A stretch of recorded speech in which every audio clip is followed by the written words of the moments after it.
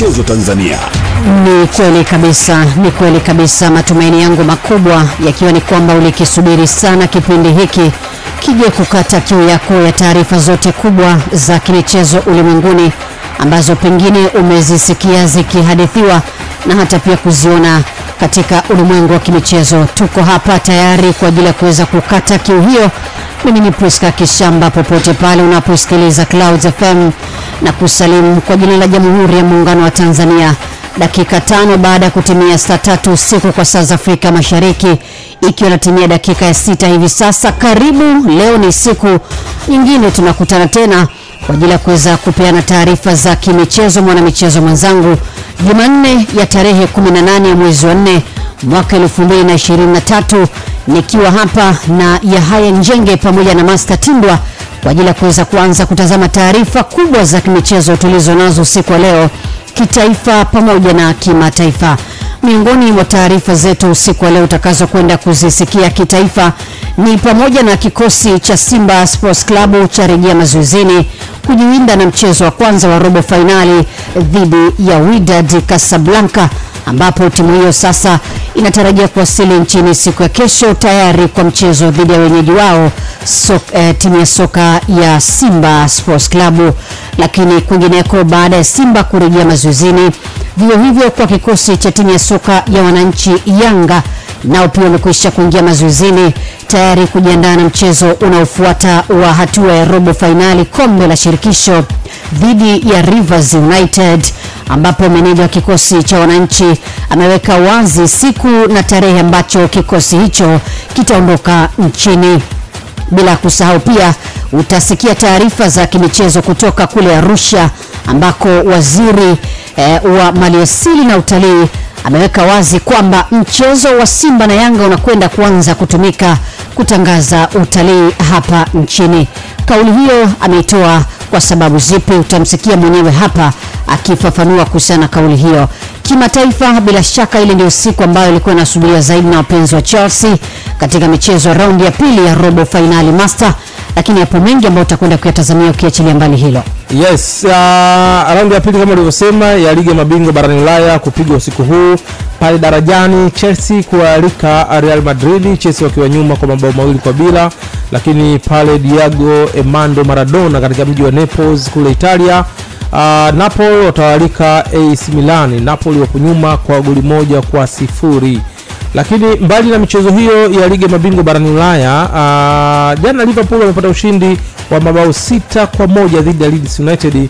Kocha Jurgen Klopp anasema hii ni performance kubwa kabisa kwa Liverpool katika msimu wa 2022-2023. Lakini kuna taarifa kwamba Antonio Conte huenda akarejea tena katika kusimama nje ya uwanja katika track zile, akiwa kocha wa AS Roma kumrithi Jose Mourinho, ambaye kuna taarifa pengine anakwenda PSG katika msimu ujao. Tuje kuzungumza haya na mengine mengi katika uga wa kimataifa.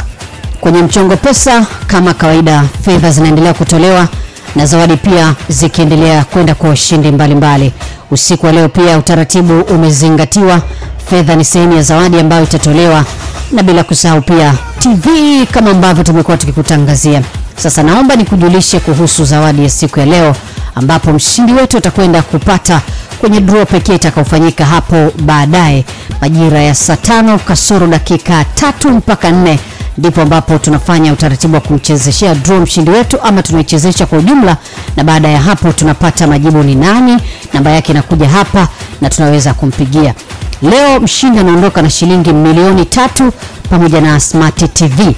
Utaratibu hujabadilika, ni 1000 pekee ndio yenye thamani ya kukufanya uweze kushinda kiasi hiki cha fedha na TV hii.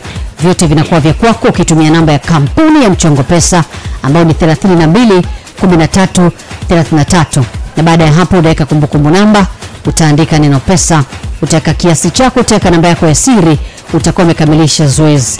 Tumia mtandao wa Vodacom, tumia Halotel, tumia Airtel, tumia Tigo Pesa na T-Pesa. Unaweza ukiendelea kuruhusu nitakutajia zile taratibu za kufuata kwa kila mtandao, ili leo ujaribu bahati yako kwa mara nyingine. Fanya kama haujawahi kushiriki, sema leo ndio naanza kushiriki mchongo pesa, na leo ndio siku ya bahati yangu ili tuweze kwenda sambamba. Mzigo kiasi gani leo? Milioni 3 imeambatana na TV. Leo jezi hamna, kuna TV tu, si ndio? Yeah. Milioni 3 na leo ni Jumanne. Leo Jumanne leo. Tunakwenda na weekend hii, pengine itakuwa weekend ya sikukuu. Kwa hiyo ukiingia unaweza kuivuta weekend ifike kwa haraka. Sababu ukiwa na box 3 ama milioni 3 kwa uwekezaji kwa shilingi 1000 tu, kwa kweli mambo yatakwenda vizuri. Ufanyavyo mambo yatakwenda vizuri. Hata kwa mtu akadanse una milioni 3 cash katika akaunti yako ya simu, hapana. Buku moja tu unaweza kufanya hivyo. Pengine leo ikawa umejaribu mara nyingi hujabahatika, lakini leo bahati yako ikawa imesimama leo. Kwa hiyo usiwe mvivu kujaribu kwa shilingi 1000 tu. Pengine baadaye pesa kishamba atakupigia kama dakika 5 au 4 kabla kumaliza kipindi, akakupigia kukupongeza kwamba hongera sana kwa kupata smart TV pamoja na milioni 3. Ukiona namba ya simu 0714 ujue kuna manyoya hiyo ndio hivyo. Yes. Kwa inakuwa hivyo. Tuko mubashara pia kwenye YouTube. Wadau wetu wanaweza kutufuatilia na tunaruhusu pia kuungana nasi kwa kutuandikia maoni kwenye taarifa zetu za kimichezo kwenye social media pia. Kama kawaida, nenda kwenye page yangu official Priska Kishamba Instagram na Twitter, natumia P Kishamba. Yahaya Njenge yupo huko na anatumia jina hilo la Yahaya Njenge. Vivyo hivyo kwa mwenzetu Master Tindwa. Wote mimi natumia Master Tindwa katika Instagram account yangu. Tuma pale ujumbe, utakuta nimeweka picha fulani hivi, baadaye ndio kusoma ujumbe wako kupitia Instagram account yangu Master Tindwa. Sawa.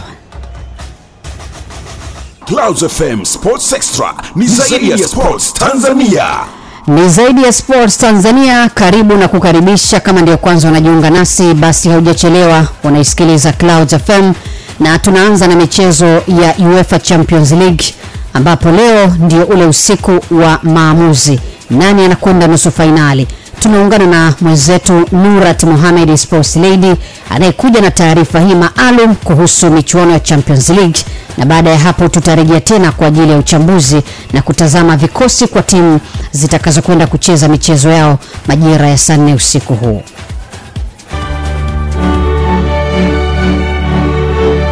Baada ya michezo ya raundi ya kwanza iliyochezwa wiki iliyopita, leo hii tunaanza wiki ya michezo ya marudiano kwenye UEFA Champions League na Europa League.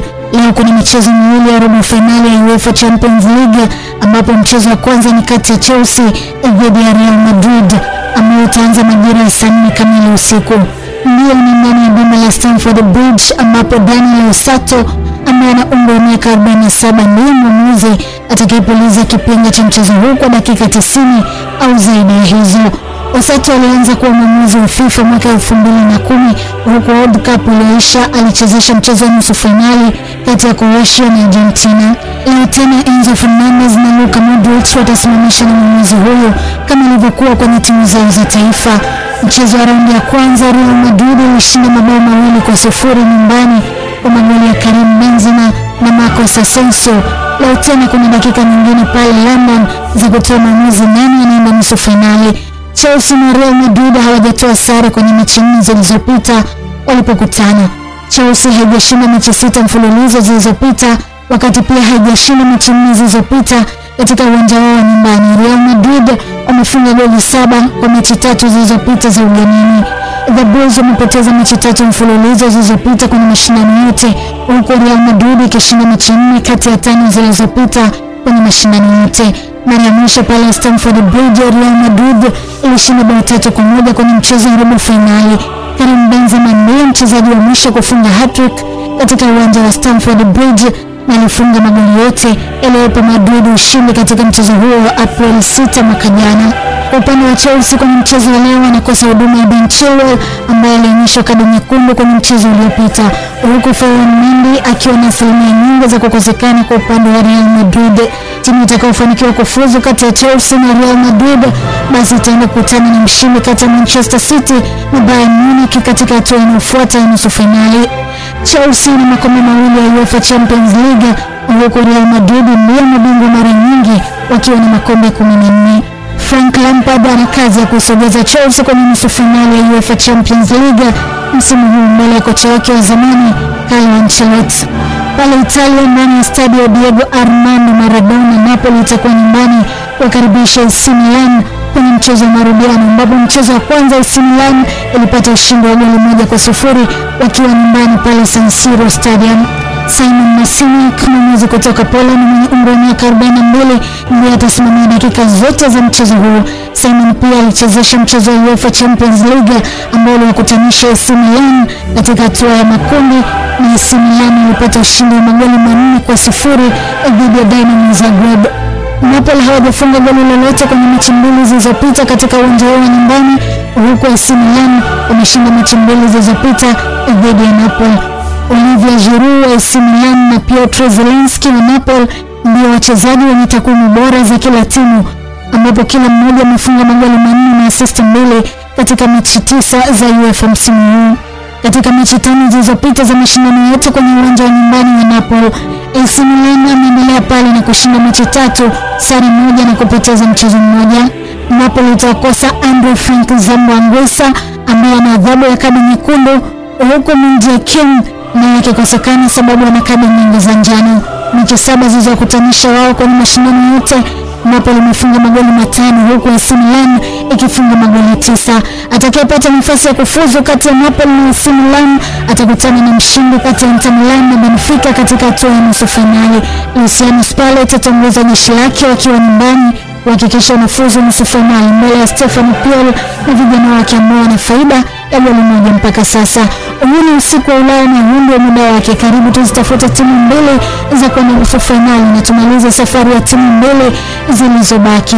Je, ni Chelsea, Real Madrid, AC Milan au Napoli? Majibu yote utapata muda si mrefu. Let's enjoy football.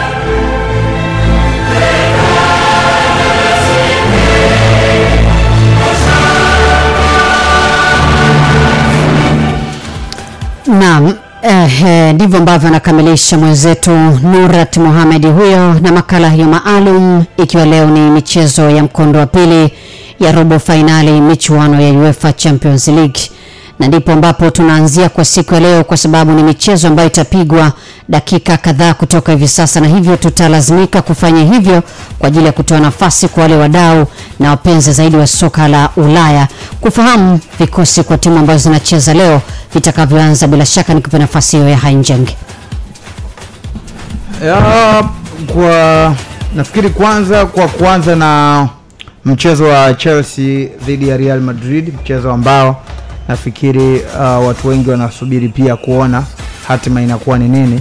Kwenye mchezo huu kwa kwanza na wenyeji Chelsea kuna mabadiliko kidogo kwenye kikosi chao.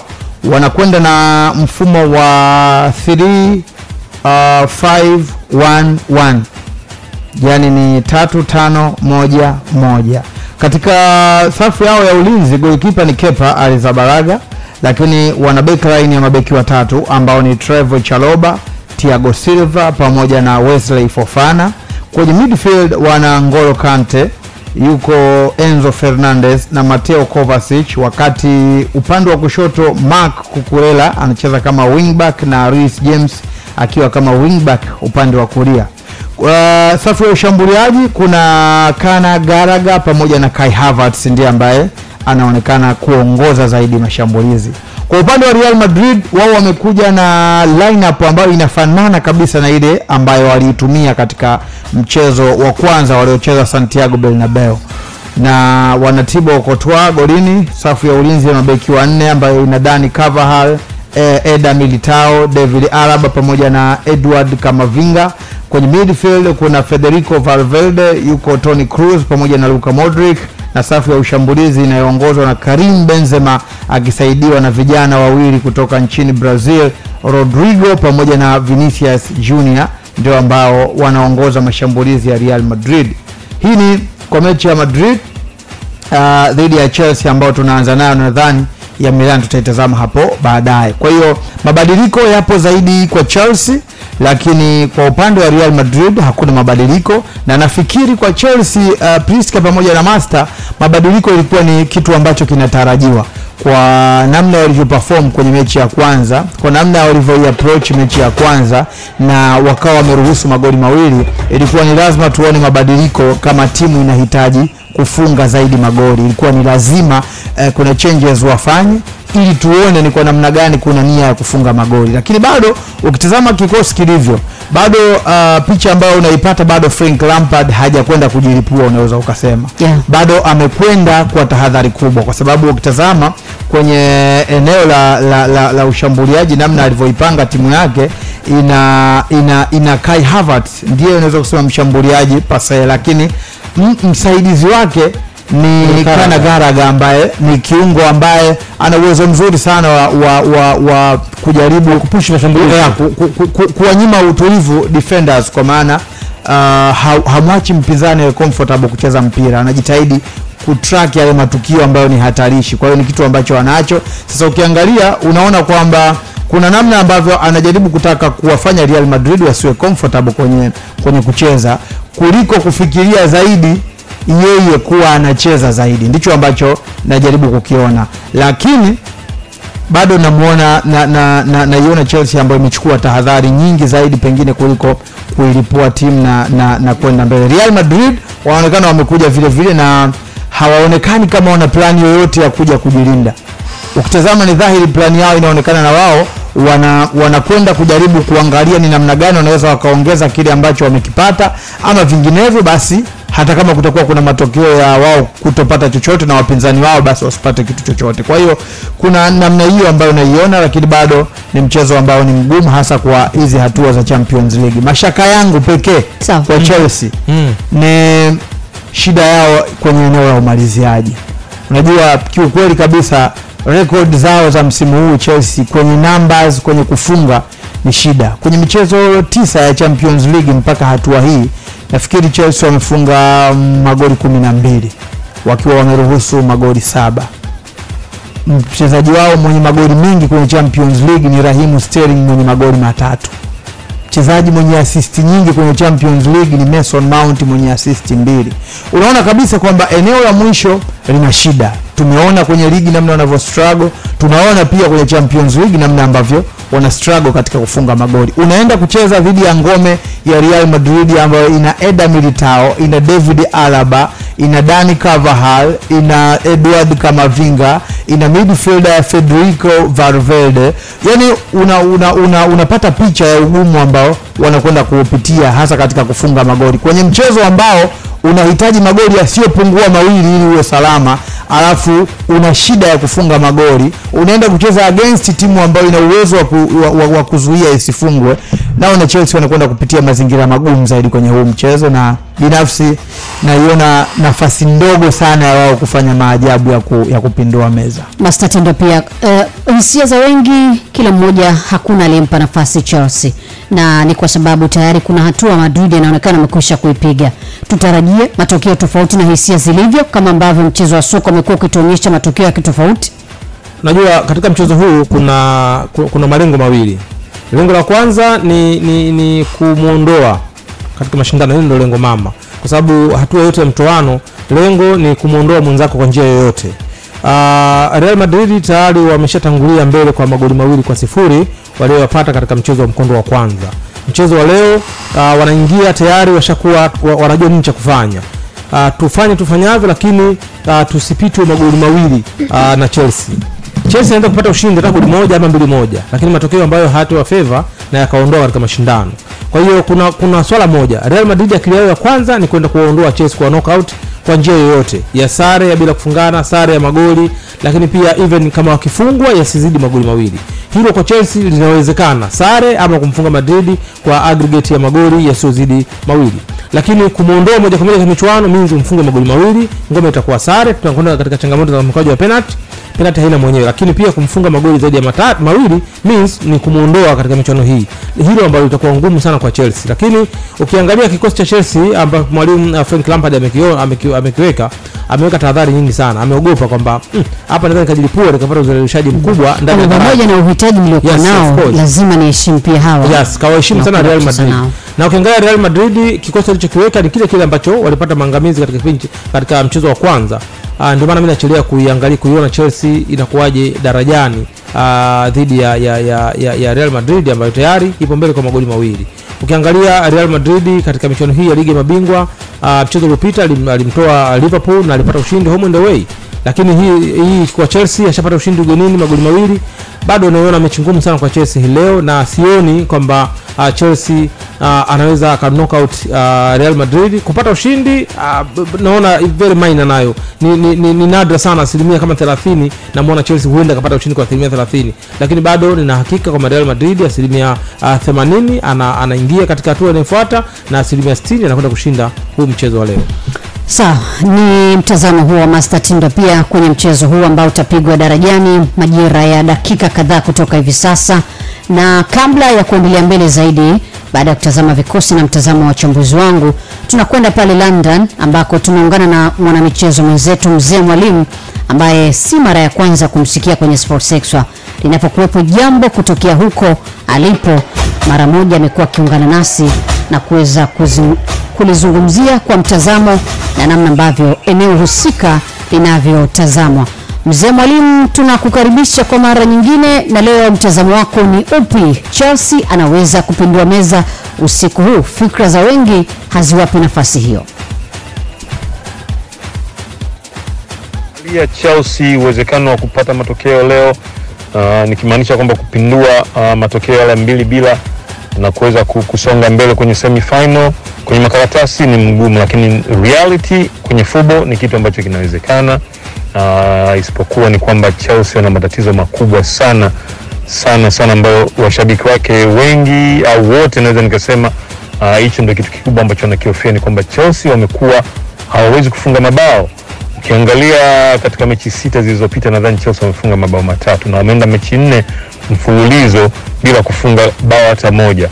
Tangu walivyotoa draw ya 2-2 and then wakapata bao moja juzi, au ndio mabao 3 pekee katika mechi 6 zilizopita. Sasa ukiangalia hiyo ni hofu kubwa kwa timu ya Chelsea kwamba watawezaje kufunga mabao 2 kuweka game level, mabao 3 kuweza wao kupita katika ngwe. Na vile vile ukiangalia hofu nyingine ipo ni kwamba ingawaje walipoteza mechi kule Madrid kwa mabao 2-0, Madrid ile siku hawakucheza vizuri kabisa. Ukiangalia Benzema, Vinicius hawakuwa katika ile form ambayo tunajua wapo. Kwa hiyo wakirudi leo Stamford Bridge Madrid wakiwa katika ile form ambayo tumeiona kabla, Chelsea watakuwa na mtihani sana. Alafu kuna watu ambao wako Madrid wanaijua Stamford Bridge vizuri. Kuna Hazard ambaye atakuwepo leo, sina uhakika kama ataanza. Kuna Rudiger ambaye atakuwepo. Kuna manager ambaye ni ex manager vile vile wa Chelsea, Carlo Ancelotti,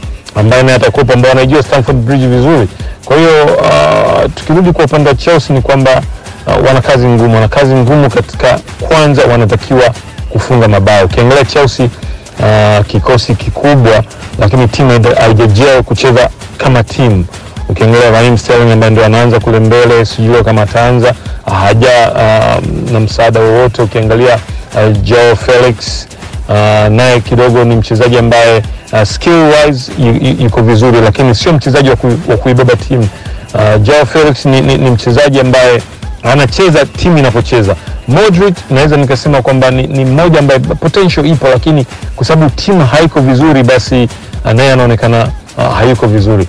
Kama Lampard atatulia, atapanga kikosi ambacho yeye atakiamini kwamba kinaweza kumpa kazi ambayo anahitaji, kwa sababu tukumbuke kwamba Lampard naye ni mechi ya 3 hii sasa anapoteza tangu amerudi kuchukua nafasi ya muda hii kutoka kwa Graham Potter. Tumeona Graham Potter ameshinda kabisa kutumia kikosi ambacho Chelsea imetumia almost pound milioni 700 kikosi kizima.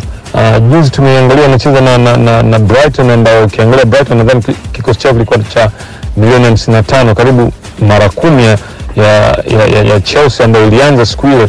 Still Chelsea walikuwa wao ndio wanaonekana kama timu ya pili, na wapo walikuwa wako nyumbani. Uoga mwingine upo ni kwamba Chelsea form yao ya nyumbani msimu huu imekuwa mbaya mno, kitu ambacho mashabiki wake wanakiofia mno kama leo wataweza kupindua karata. Ila kama nilivyosema, kwenye mpira kuna vitu vinawezekana, lakini katika vitu vinavyowezekana unaangalia vile vile na uwezo wa timu. Chelsea imekuwa iko very poor katika home form, na leo wako nyumbani, lakini Madrid vile vile hawakuwa katika form nzuri katika uwanja wao wa nyumbani. Leo kirudi na form yao ile ambayo tunaielewa, Chelsea wana kazi kubwa sana. Kwa hiyo mimi upande wangu naongea mawili kwamba kimpira inawezekana lakini in reality na Chelsea form ambayo tumeiona kuna ugumu sana leo. Mzee Mwalimu amehofia kuwa mtabiri. Ni amebakisha akiba maneno ili baadaye lakini amekiri kwamba kuna ugumu mno kwa Chelsea kujaribu kupindua kile ambacho tayari kimeanza kuvunwa na Real Madrid kabisa. Na hofu ikiwa ni mwendelezo wa performance kwa timu hiyo kwenye michezo si ya ligi na hata kwenye mashindano yanayoshiriki. Yani kimsingi magoli mawili mtu kusawazisha na kupata goli lake la ushindi sio issue. Champions League watu wanafanya comeback hata ya magoli 3, hivyo vitu vinatokea. Magoli 4 inawezekana. Imetokea lakini sasa hoja inakuwa ni kwamba hiyo timu ambayo inafanya comeback ipo katika nyakati zipi? Inafanya nini katika wakati huu kabla ya kucheza hiyo mechi ya comeback? Kwa sababu fikiria timu ambayo tangu umetoka kucheza umefungwa na Real Madrid, mechi inayofuata unapigwa hapo hapo nyumbani na Brighton and Hove Albion, tena sio tu kupigwa na unapigiwa mpira mwingi vile vile. Mechi inayofuata unatakiwa ucheze tena na Real Madrid, unafikiria kupindua ubao. Nadhani ni situation ambayo Chelsea wako nayo ndio ambayo inafanya watu wengi wawe na mashaka zaidi. Sawa. Tunaye pia mwenzetu Karim Boimanda ambaye ni afisa habari kutoka bodi ya ligi. Ni mdau mkubwa sana wa Real Madrid. Na mara kadhaa umekuwa ukimsikia hapa akitoa mitazamo yake pale ambapo Real Madrid inahusika. Tunamkaribisha pia na tunataka kusikia mtazamo wake akiwa kama shabiki wa Madrid. Boimanda, Chelsea anaweza kuleta tofauti yoyote usiku wa leo ama mmekwisha kumaliza kazi na kwenda kukamilisha? Ligi ya mabingwa barani Ulaya inapofikia hatua hii, ndugu yangu, hakuna timu dhaifu wala hakuna mchezo mwepesi. Huo ndio ukweli na watu wa mpira wote watakueleza hivyo. Ukikumbuka hata mchezo wetu wa kwanza pale nyumbani Santiago Bernabeu, tulipata ushindi, lakini mchezo haukuwa mwepesi. Bado tulitumia nguvu nyingi sana kufanikiwa kuwashawishi Chelsea kutuachia alama zote 3 pale. Kwa hiyo hata mchezo wa leo Chelsea wakiwa nyumbani hauwezi kuwa mchezo mwepesi. Japo kwa asilimia kubwa naweza nikakwambia kwamba si tu Real Madrid anakwenda kusonga hatua inayofuata, lakini pia anakwenda kupata ushindi kwenye uwanja wa Stamford Bridge. Huo ndio ukweli na hauwezi kupingika. Kwa nini? Ni kwa sababu Real Madrid ina kikosi bora maradufu kuliko Chelsea. Real Madrid wako vizuri kisaikolojia kwenye michuano hii kuliko Chelsea. Na watu wanavyosema, si mimi, watu wanavyosema ni kwamba ukitaja UEFA Champions League umeitaja Real Madrid. Kwa hiyo sasa muunganiko wa hivyo vitu ni wazi kwamba ndugu zetu kwa siku ya leo najua watakwenda kupambana kuhakikisha hawapotezi heshima yao kwenye uwanja wa nyumbani, lakini mwisho wa siku na wenyewe pia wanafahamu kwamba safari yao kwenye michuano hii ya mabingwa barani Ulaya inafikia mwisho leo na basi watajiandaa kwa ajili ya msimu ujao. Watu wanavyosema sio yeye. Karimu unapozungumza UEFA Champions League unazungumzia Real Madrid. Wanasema watu sio yeye. Maana akisema yeye unasema huyo jamaa mnazi, mshabiki wa Real Madrid. Hapana. Dunia inatambua hivyo. Na kweli ndio maana hawa Real Madrid ni timu ambayo imepata ubingwa huu mara nyingi kupita timu nyingine yoyote. Ni timu ambayo imecheza finali nyingi kupita timu nyingine yoyote barani Ulaya. Kwa hiyo unaposema UEFA Champions League na kale kawimbo kale cha UEFA Champions League, Madrid wamekizoea kweli, chorus zote na kila kitu wanajua kuimba vizuri katika viunga vile vya Santiago Bernabeu. Kwa hiyo leo yupo mbele kwa magoli mawili. Of course katika mpira inawezekana, lakini uhalisia ndani ya uwanja ngoja tusubiri, time will tell. Clouds FM Sports Xtra ni zaidi ya Sports Tanzania. Ni kweli kabisa, ni zaidi ya Sports Tanzania. Popote pale ambapo unaendelea kutusikiliza, asante kwa kufanya hivyo. Mimi ni Priska Kishamba, niko na Yahaya Njenge pamoja na Master Tindwa, tukiendelea kuzitazama taarifa za michezo za kimataifa, tukianza hivyo leo kwa sababu ya michezo mikubwa iliyoko mbele yetu kwa dakika kadhaa kutoka hivi sasa. Hatua ya mkondo wa pili ligi ya mabingwa barani Ulaya. Wakishua watigo tunafahamiana, tunaendelea kukuletea michongo ya kishua kila siku. Sasa kupitia Tiburusha, ukiongeza salio au kununua kifurushi chochote utapata bonus ya SMS 50 bure. Ni rahisi hivyo, yani hamna kubahatisha. Unaenda kwa muuzaji wa Tigo Rusha, anakurushia kifurushi na muda wa maongezi, na unapata SMS za bure papo hapo. Unatumia vile upendavyo. Endelea kuchat, endelea kuperuse na kuongea upendavyo kutoka Tigo na Zantel, huku ukifurahia ofa ya Tigo Rusha ya SMS za bure. Tembelea muuzaji wa Tigo Rusha karibu yako, ufurahie ofa hii inayoendelea hivi sasa kwa wateja wa Tigo kote ulimwenguni. Tigo, live it, love it.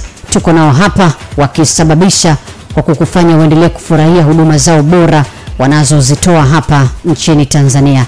Milioni 3 ndio fedha ya mshindi wa mchongo pesa usiku huu.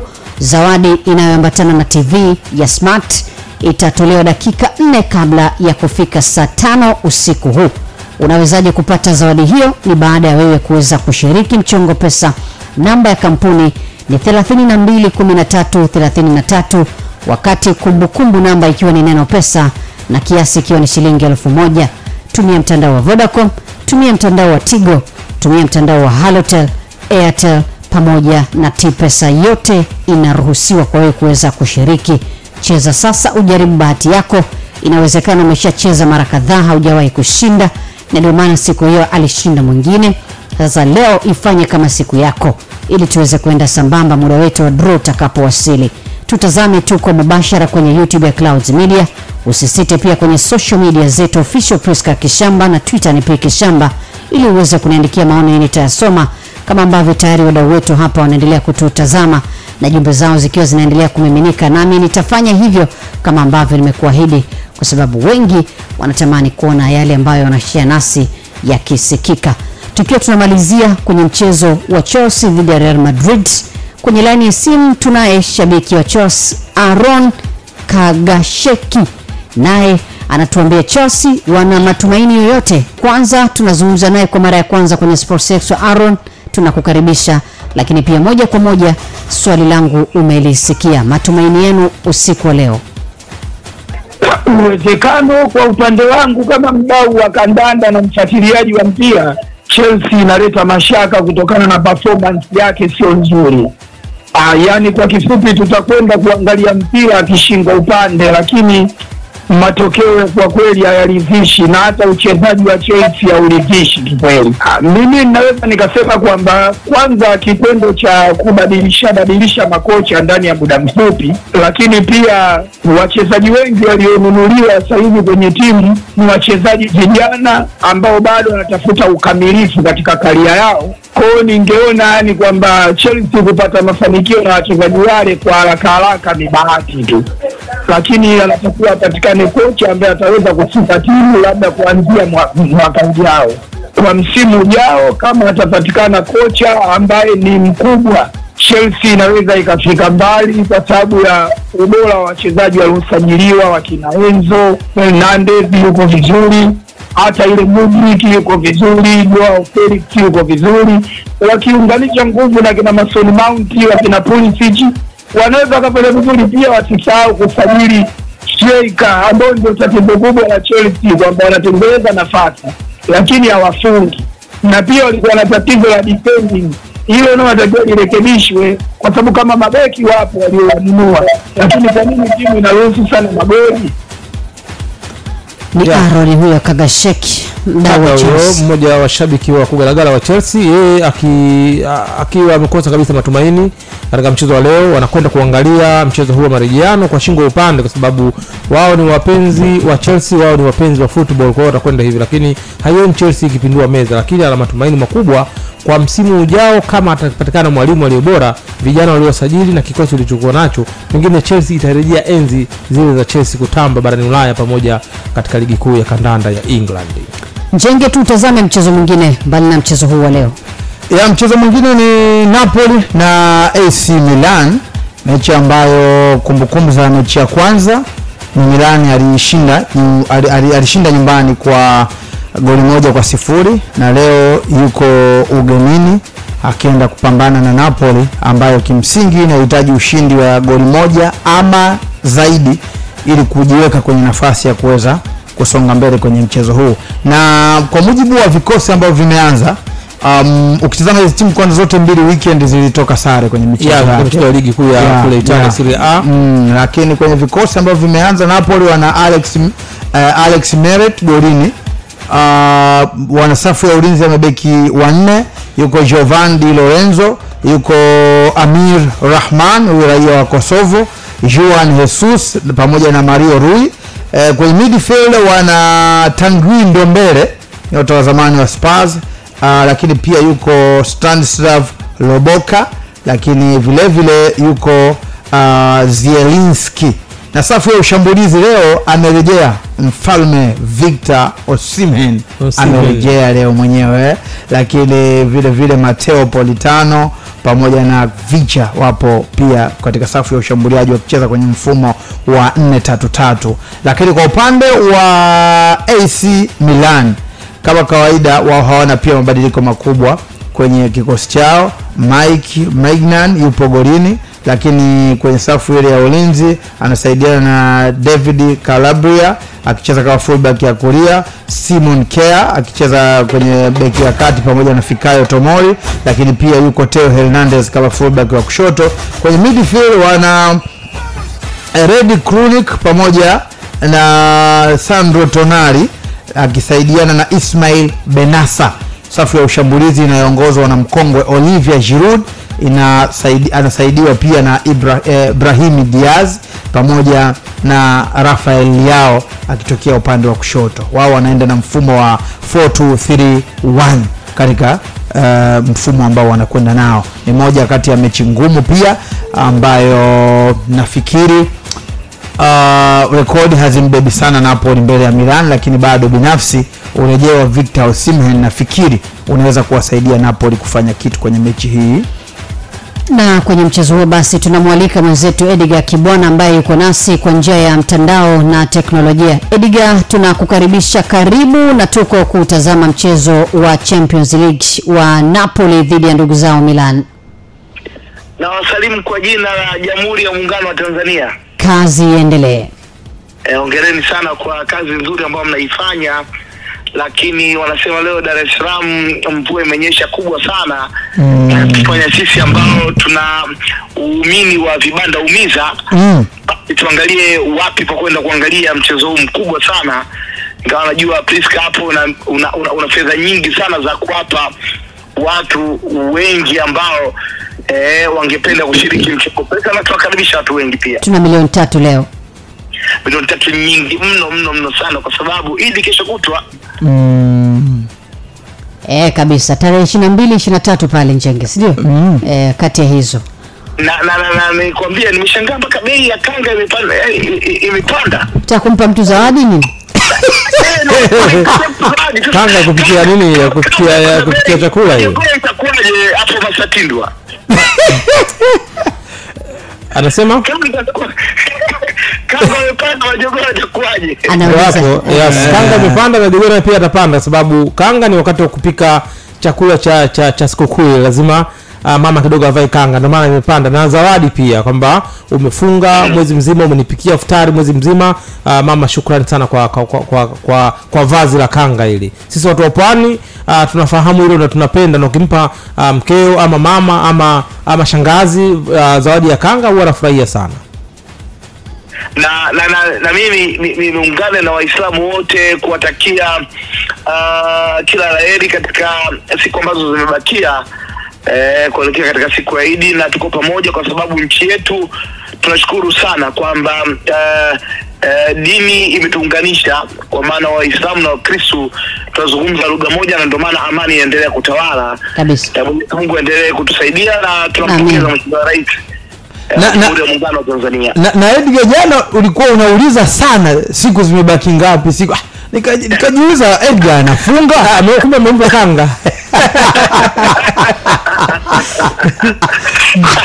Nikasema ndugu yangu yeye ameamua kuwa anatusindikiza tunakwenda naye. Mimi bahati nzuri wajua sisi kwa sababu tunazungumza lugha moja. Nimetoka kwa Rezma baada ya Pasaka, lakini washikaji zetu ndo kama nyinyi. Njenge, Shafira Uda, Mkazuzu, Njenge yuko hapo, Kiemba. Kwa hiyo tuko pamoja katika minajili yote. Kwa ambavyo mmetakia heri katika sikukuu ya mfungo kwa Rezma kuelekea Pasaka, na sisi pia tunawatakia heri kumaliza mwezi mtukufu wa Ramadhani. Basi sawa. Tupe vitu. Bwana, nimeona hapo mechi ambayo umeitaja ni ya Napoli dhidi ya Associazione Calcio Milan ama AC Milan. Moja kati ya mechi nzuri sana.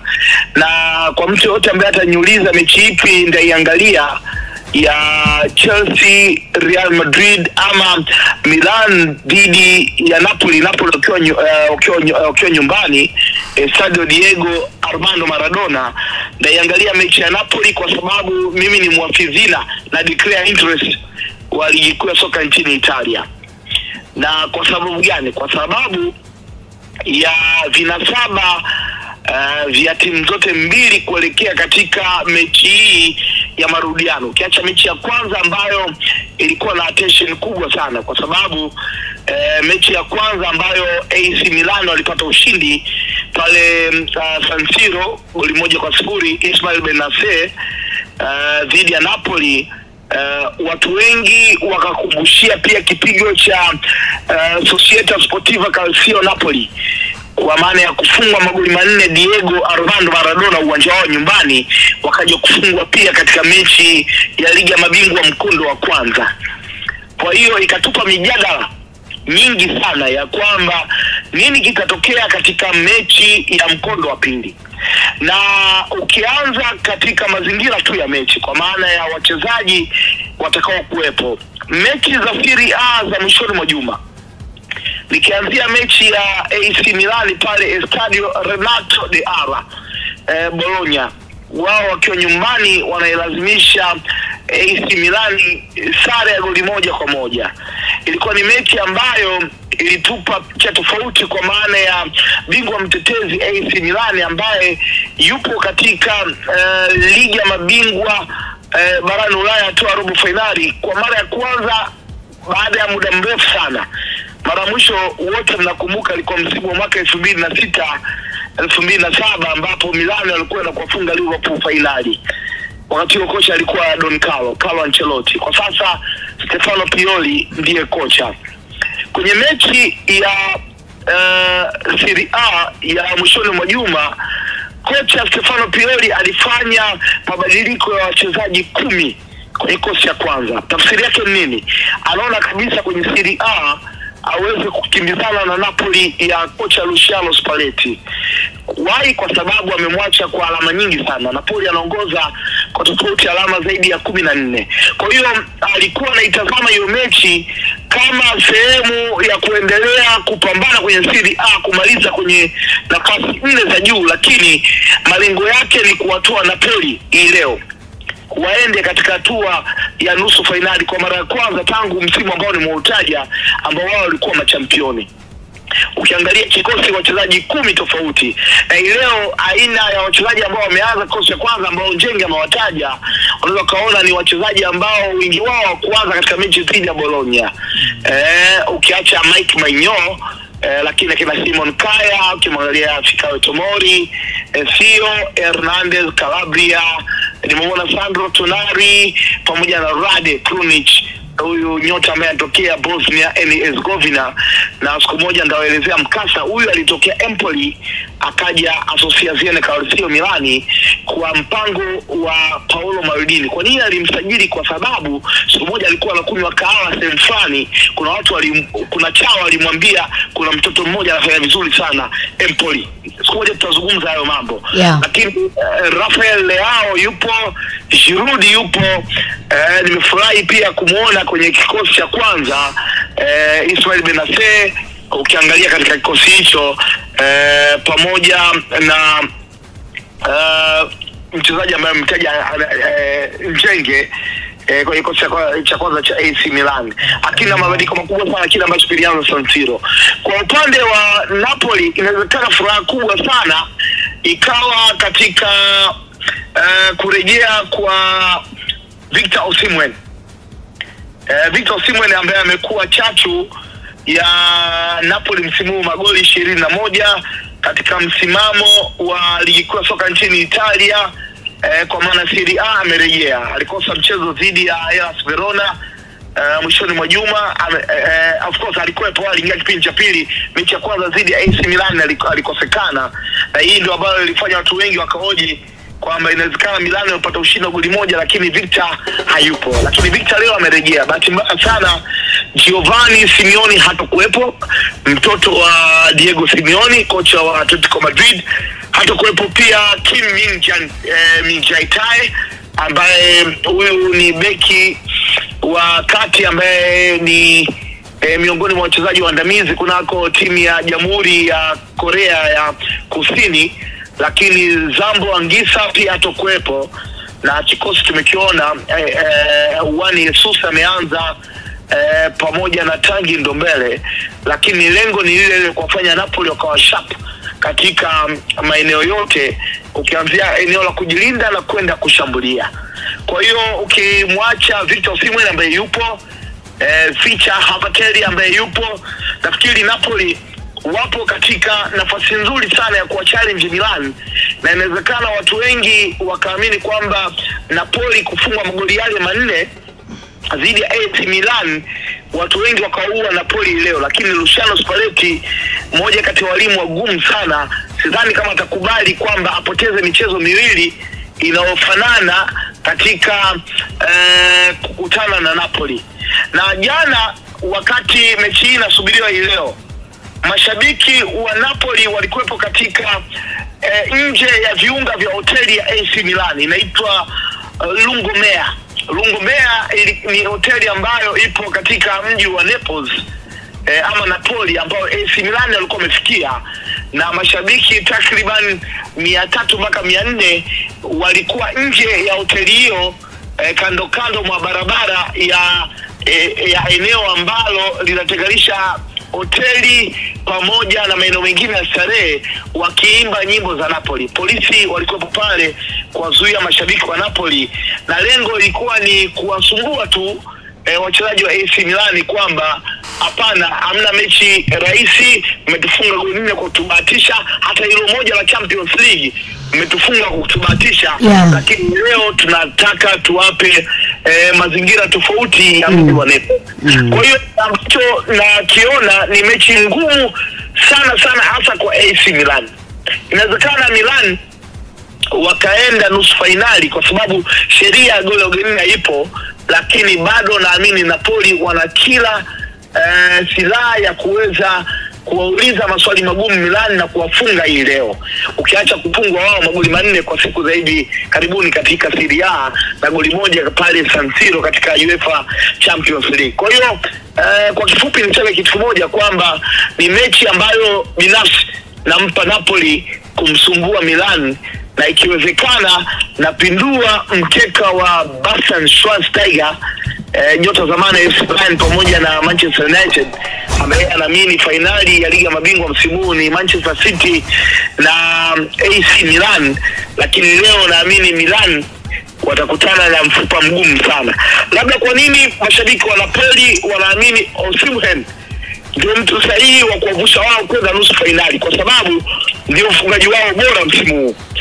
Mtu ambaye amewakilishia Napoli kwamba inawezekana miaka ya 90, 89, 90, wakati mara mwisho Napoli alichukua ubingwa, Diego Armando Maradona kwa heshima yake uwanja wa Napoli umepewa jina hilo, wakati wakina Carreca, wakina Fernando Di Napoli, wakina Ciro Ferrara na wengine walifanya maajabu hayo. Lakini leo Luciano Spalletti kwa kikosi hiki kuongoza ligi ya 2014 wana uwezo wa kuwafunga Milani, kwa sababu ukiacha Milani kufunga Napoli magoli 4, Napoli alifunga pia Milani nyumbani kwake San Siro magoli 2-1. Na Napoli nyumbani kwake huwa wanaufungua uwanja, kwa maana ya kwamba uwanja wao mita la uwanja au tofautiana na San Siro, lakini siku zote huwa wanaamini kwenye kushambulia zaidi kuliko kujilinda, na hii ndio ambayo iliwapa gharama kubwa sana ya kufunga magoli 4 dhidi ya AC Milan. Lakini leo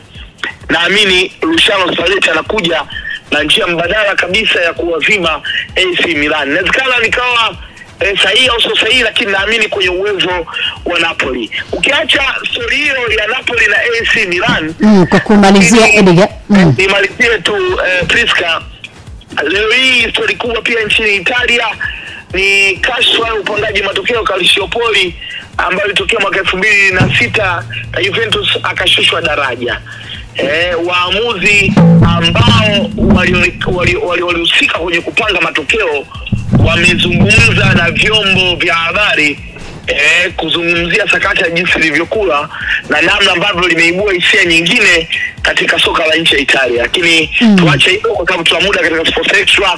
Lakini Estadio Diego Armando Maradona, Società Sportiva Calcio Napoli ya Luciano Spalletti na Associazione Calcio Napoli AC Milan ya Stefano Pioli ambaye ndio mtetezi wa Scudetto wa ligi kuu soka nchini Italia, kwangu ndio mechi bora kuliko mechi ya Chelsea na Real Madrid, kwa sababu kwa muda mrefu sana kwa sisi ambao tunafuatilia soka la Italia tunashuhudia timu ambazo za Italia zinakutana na timu kubwa kama robo finali ya Champions League. Niwaambie hii ndio mechi ya kuiangalia, na mimi naenda kwa kibanda umiza pagoba kwa ajili ya kuangalia mchezo huu. Tunakushukuru sana Edgar na tukutakie mchezo mwema. Asante sana. Ni mwenzetu huyo Edgar Kibwana aliungana nasi kwa ajili ya kutoa mtazamo na uchambuzi kwenye mechi ambayo inakwenda dakika moja tu imesalia kabla ya michezo yenyewe kuanza. Nasi pia tutakuwa tukikupa update kwa wale ambao wanaendelea kutusikiliza kwa muda wote ambao tutakuwa tuko hapa bado mpaka itakapotimia saa 5 usiku wa leo. Tayari ni saa 4 kamili, inakwenda dakika ya kwanza, bado tunazo dakika 60 zingine. Mimi ni Priska Kishamba, niko na Master Tindwa, niko na Yahaya Njenge. Endelea kuwa nasi kupitia kwenye YouTube, huko tunakuona vile vile.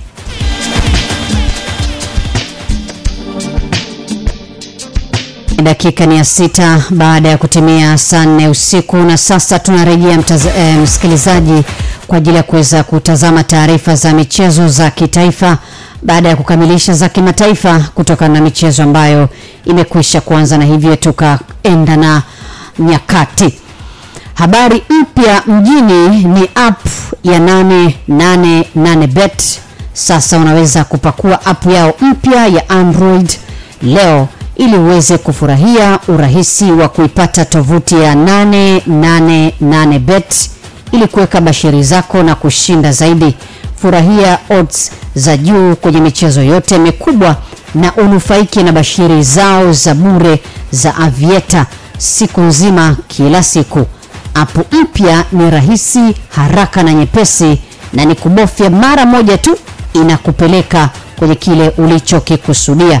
Tembelea kwenye www.888bet.tz kupakua app na uweze kushinda hivi sasa katika kile ambacho kinaendelea kutolewa na wao kuja kwako wewe mteja wao. Tuko nao hapa 888bet katika kuhakikisha kwamba mambo yanakuwa ni mazuri kabisa, na naamini wale watia mzigo leo Master vichwa vimeuma kweli kweli.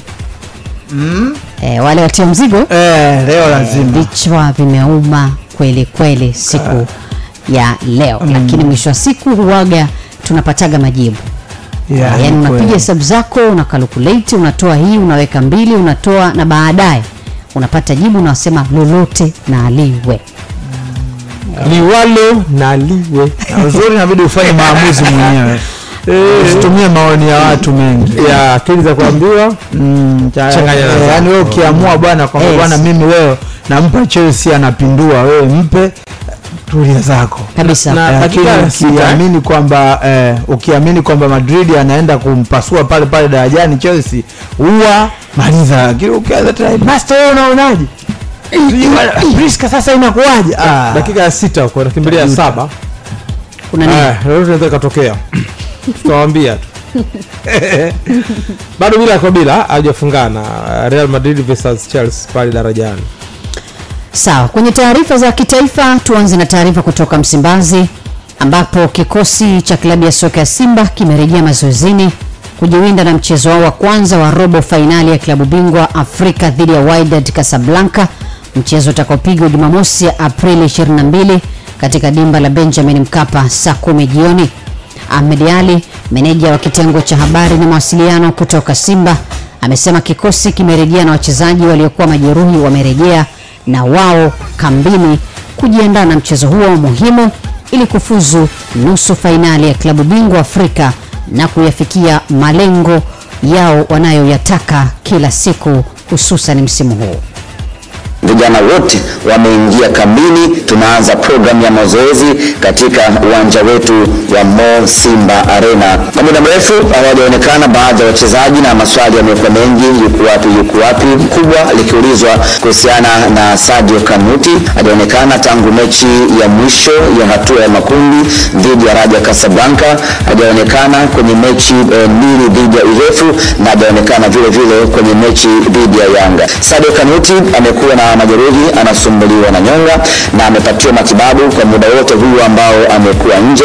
Hivyo hii leo Sadio Kanuti atawasili kambini, atakutana na madaktari wamwangalie amefikia wapi kwenye majeraha yake, kwenye maumivu yake, na madaktari wakujiridhisha kwamba yuko fit kuendelea na mazoezi, ataanza rasmi kufanya mazoezi kuelekea katika mechi yetu dhidi ya Wydad. Vivyo hivyo kwa Aish Salum Manula, Tanzania One, aliumia kwenye mechi yetu dhidi ya Urefu, kombe la shirikisho la Azam Sports, akashindwa kuendelea na mchezo ule, kwa hiyo akaukosa mchezo wa Urefu wa marudiano kule Mbarari, akaukosa vile vile mchezo wa watani wa jadi. Hii leo Aish Manula atawasili kambini, madaktari watamwangalia kesi Aish Manula, madaktari wataangalia anaweza akapona hivi hivi kwa matibabu ama afanyiwe upasuaji.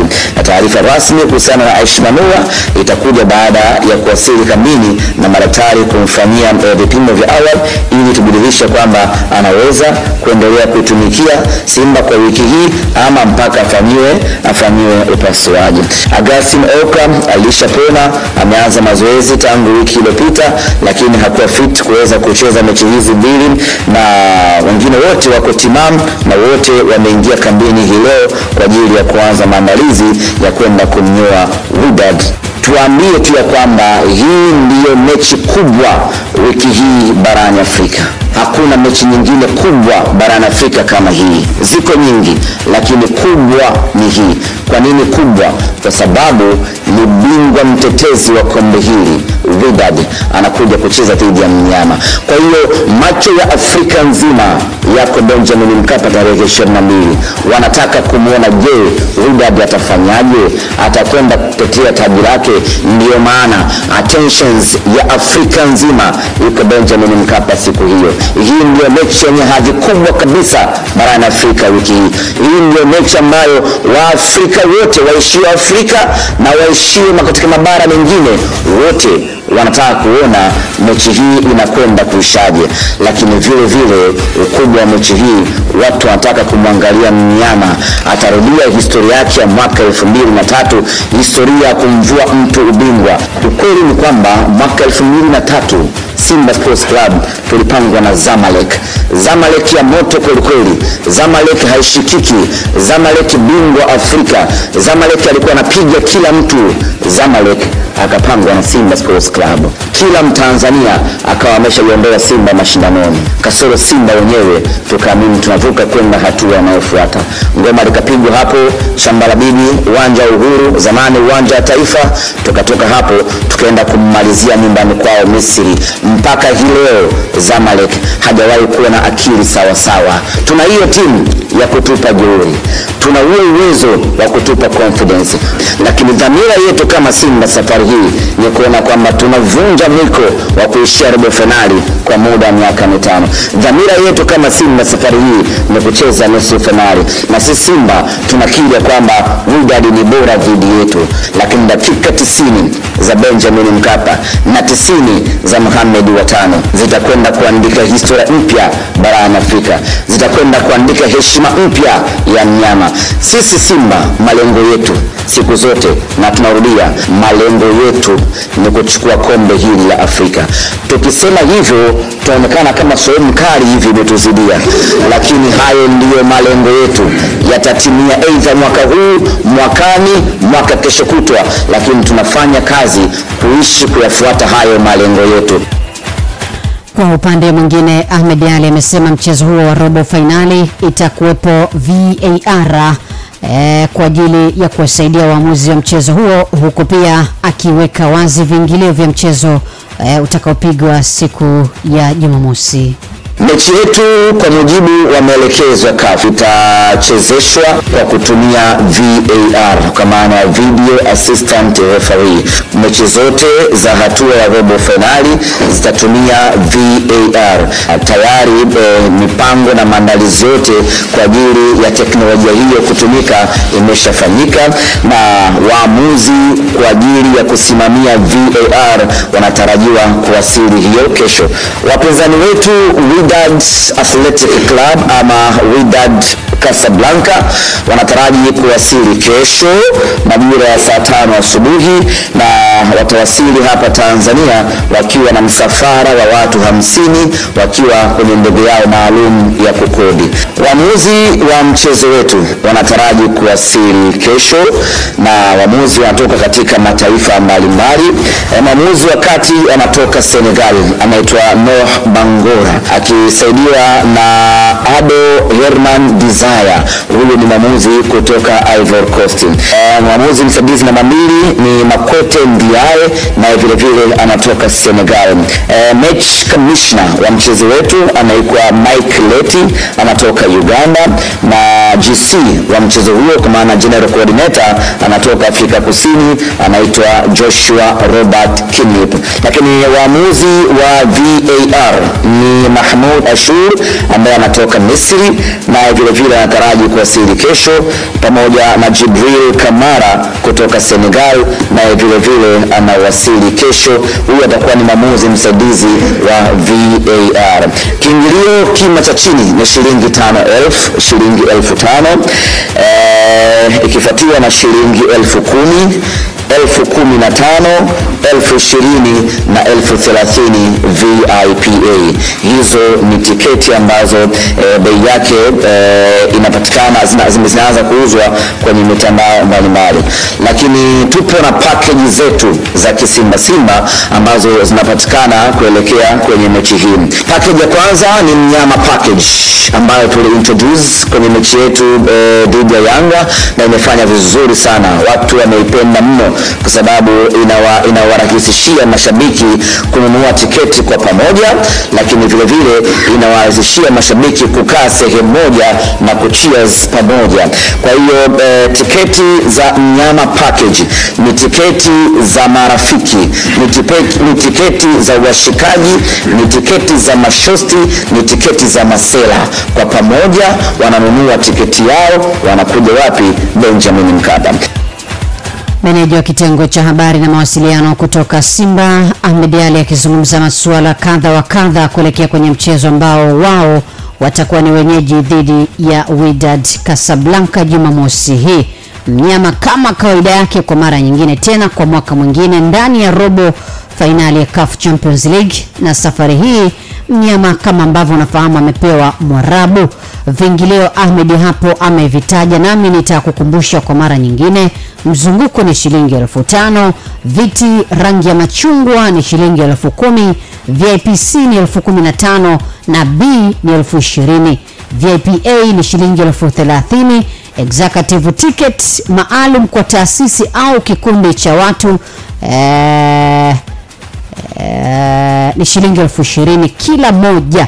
Tiketi za platinum pia zinapatikana kwa shilingi 1,500,000. Unaweza kupata escort ndani ya kifurushi hicho kutoka hoteli ya Kilimanjaro Hyatt mpaka uwanja wa Benjamin Mkapa, bila kusahau pia unapata VIP access.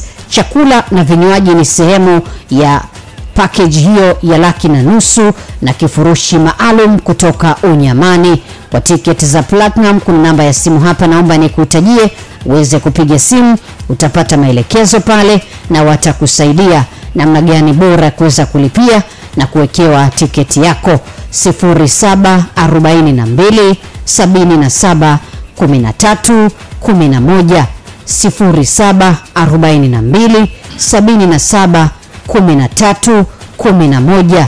Kwa tiketi za platinum piga namba hiyo, utakutana na sauti nyororo kabisa pale makao makuu ya Simba na watakusikiliza, watakupa maelekezo na bila shaka utafurahia huduma yao.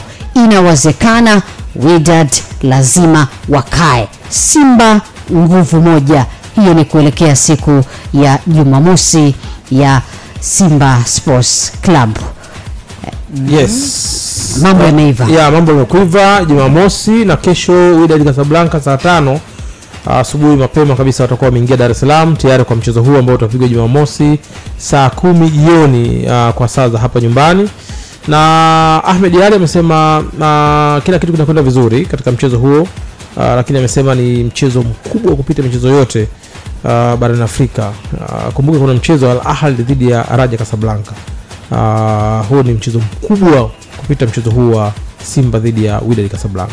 Ila mimi mchezo mkubwa, mimi kimazingira ambayo sababu uzuri amefafanua kwa tafsiri aliyoiweka yeye, inawezekana uwe utofauti wa kimtazamo ukawepo, lakini unaiheshimu pia tafsiri yake. Tafsiri ambayo alimzungumza zaidi alisema ni kwa sababu unamhusisha bingwa mtetezi wa michuano husika.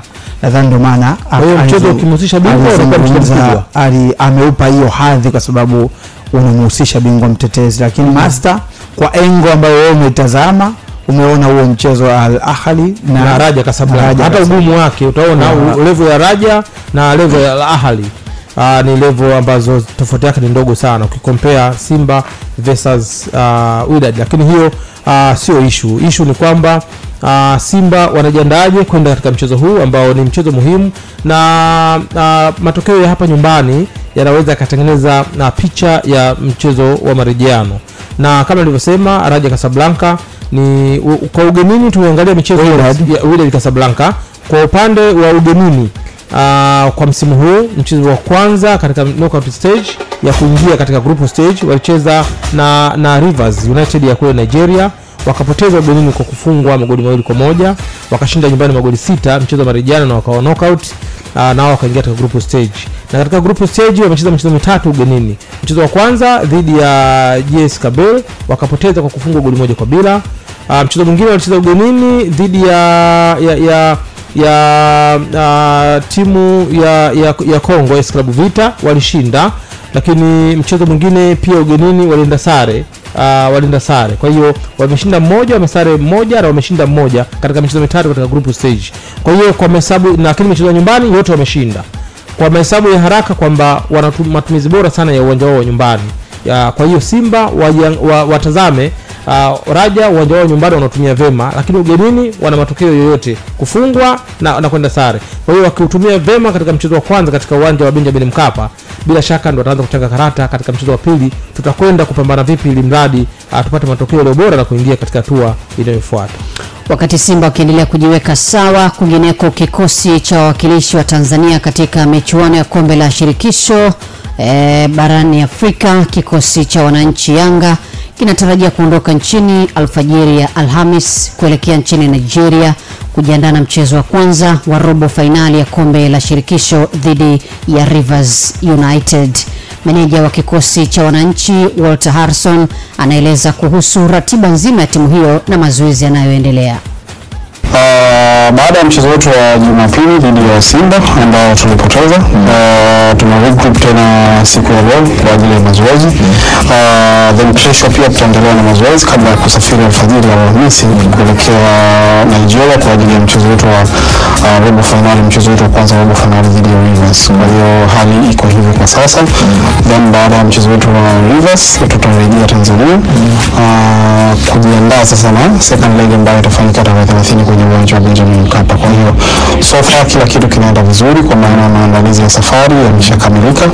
Kinachosubiriwa ni wakati wenyewe sasa wa kuweza kuanza safari na kuelekea kwenye sehemu ambayo naamini wananchi wote wanatamani kutuona tukiwa tuna bounce back baada ya kupoteza mchezo Simba dabi dhidi ya mtani, na sisi kama technical bench tumejiandaa vizuri na tunajua kwamba tuna deni kubwa kwa mashabiki wetu ambao walikuja kutupa support na hatukuwapa kile ambacho wao walikuwa wanategemea.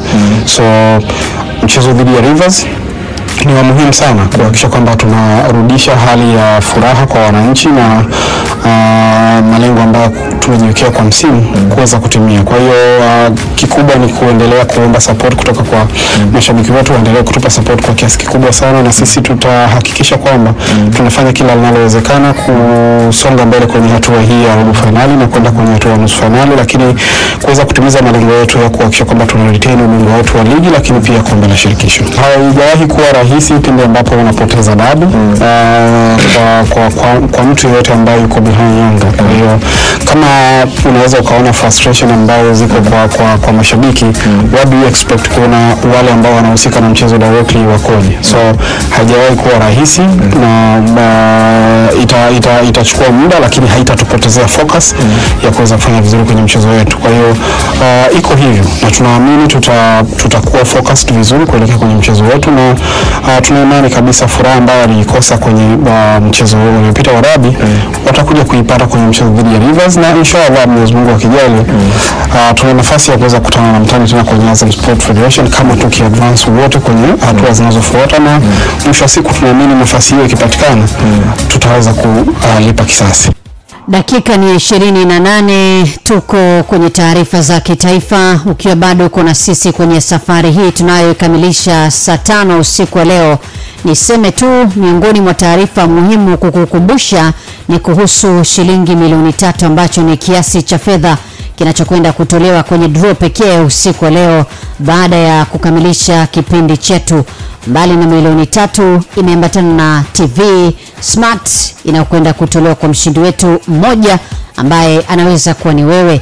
Cheza hivi sasa kwa kutumia shilingi 1000 kiasi cha pesa, lakini pia unaruhusiwa kutumia mitandao ifuatayo. Mtandao wa Vodacom unakuruhusu, mtandao wa Tigo vivyo hivyo, Airtel, T-Pesa na Halotel. Yote hiyo inaruhusu wewe kuweza kushiriki. Kama hujawahi kushiriki na unatumia Tigo na Halotel, nisikilize.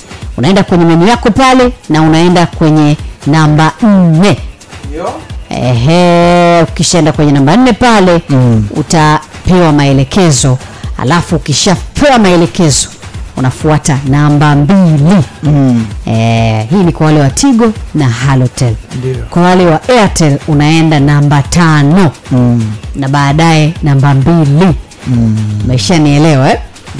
Uzuri ni kwamba mtu ambaye ananisikiliza sasa hivi na akitaka kushiriki, bila shaka zile hatua za mtandao wake za kumfanya aweze kukamilisha jambo fulani la muamala anazifahamu. Nachokufanya mimi ni kukueleza tu ni wapi ukienda kubonyeza, basi utakutana na hatua zinazopeleka moja kwa moja kwenye mchongo pesa.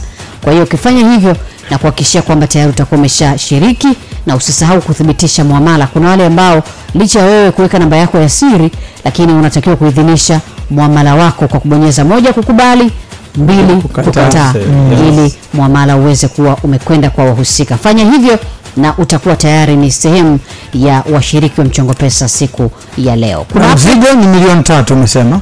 Yes, milioni 3 imeambatana na timu. Pengine unaangalia mchezo Chelsea na Real Madrid dakika 28 bado bila kwa bila, anakimbia 29 kwa sasa. Mechi imebalance, maana kwamba wanashambuliana kwa zamu na mizani imekaa 50-50.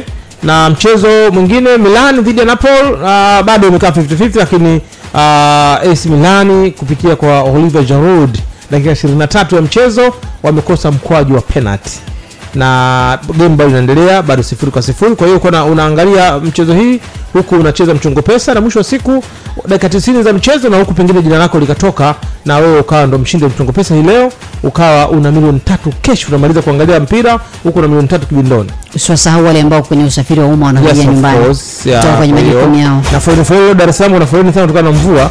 Kwa hiyo jaribu unaweza kujipoza kwa mchongo pesa, pengine foleni hiyo ukaona imezidi kuchelewa kufikisha nyumbani, sometime ukashuka katika hiyo Bayankata ukaita taxi za mtandaoni hizi, kwa sababu ikiwaisha nyumbani una milioni 3.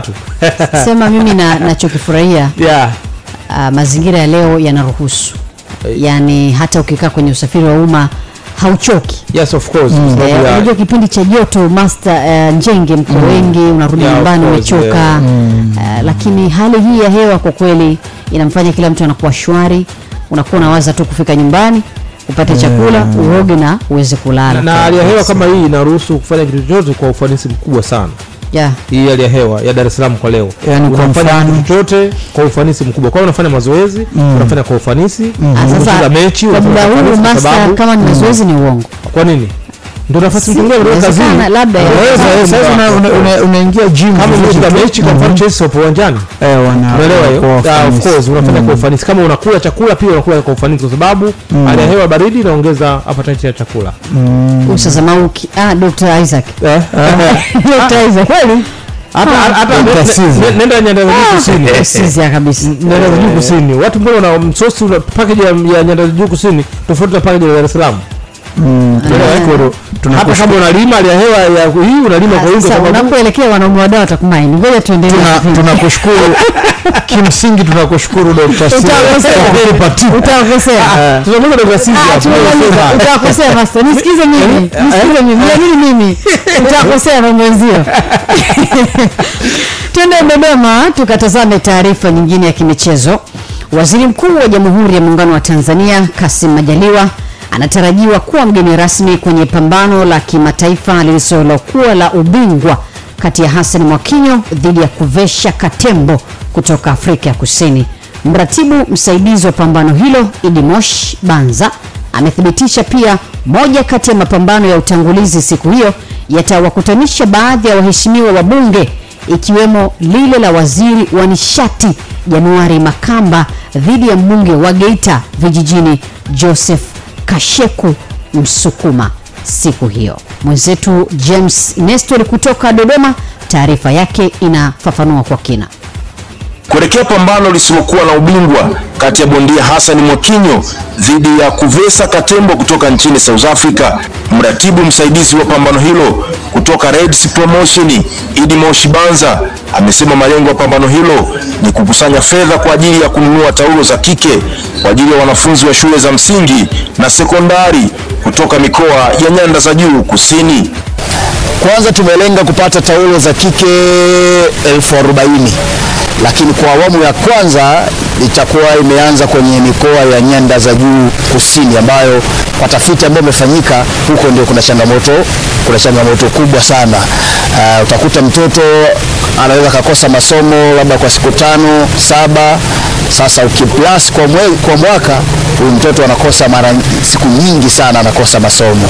Kwa hiyo tukasema twende huko. Unajua wakati mwingine familia padi and pedi hizi 3,000, 5,000 kwa familia nyingine ni rahisi sana, lakini kwa familia nyingine hizi za chini, yani hiyo yenye kwanza wanawaza chakula nyumbani, hawawazii pedi. Kwa hiyo mtu kwanza anawaza chakula, huyu mtoto atakula nini kabla ya kumfikiria masuala yake au ya siku zake. Kwa hiyo wanakosa masomo kimtindo huo. Kwa hiyo tutaanzia huko Nyanda za Juu Kusini, Iringa, Mbeya na mikoa mingine ya Nyanda za Juu Kusini, alafu tutashuka sababu hii itakuwa ni kampeni endelevu. Moja kati ya mapambano ya utangulizi yatawakutanisha baadhi ya wabunge wa Bunge la Jamhuri ya Muungano wa Tanzania ikiwemo lile la waziri wa nishati Januari Makamba dhidi ya mbunge wa Geita Vijijini Joseph Kasheku Msukuma ambao watasukumiana makonde siku ya Jumapili. Lakini usisahau pia wabunge wa Jamhuri ya Muungano wa Tanzania kipekee, na wao wataonesha ubabe wao si tu kwenye malumbano ya hoja, kutetea nchi, kutunga sheria, lakini kwenye ring pale. Tutakuwa na mapambano ya wabunge. Mheshimiwa Joseph Kasheku Msukuma atakuwa akicheza Mheshimiwa Januari Makamba, utakuwa waona pale wanapambana. Lakini kutakuwa kuna pambano la Mheshimiwa Hamisi Taletale maarufu kama Butale, na yeye pia atakuwa akicheza na Mheshimiwa Elbariki Kingu. Kadhalika kutakuwa na mapambano mengine ya wabunge wanawake, Mheshimiwa Silvia Sigula kutoka Kigoma anayewakilisha vijana kwenye bunge la Jamhuri ya Muungano wa Tanzania, na yeye pia atakuwa akicheza na Mheshimiwa Santieni Kirumba kutoka Shinyanga. Kutoka mapambano Mheshimiwa Salome Makamba na yeye pia atakuwa akicheza na Mheshimiwa Neema Lugangira. Yote hiyo ni ku hype match, kuona kwamba basi kila kitu kinakwenda vizuri ili hili pambano liende kwenda vizuri. Nikukumbushe pambano la kimataifa kati ya Mwakinyo na Kuvesa itafanyika Jumapili hii viwanja vya CCM Jamhuri Dodoma, ambapo Waziri Mkuu wa Jamhuri ya Muungano wa Tanzania Kassim Majaliwa anatarajiwa kuwa mgeni rasmi. Kutoka jijini Dodoma, mimi ni James Buluma. Endelea kusikiliza Sports Extra ya Clouds FM.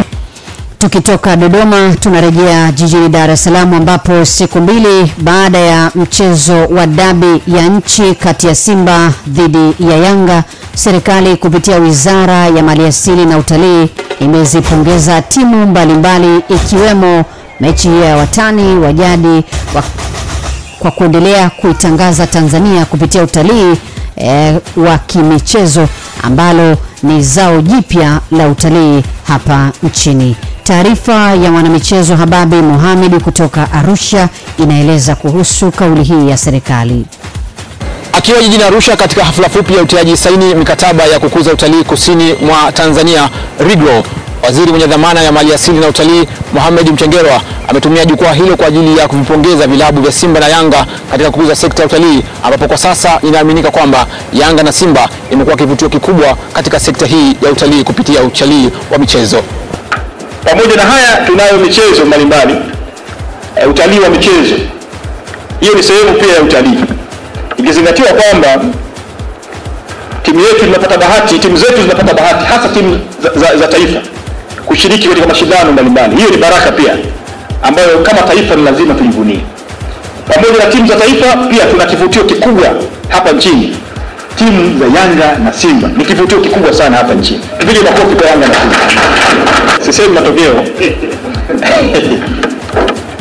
Siyasemi.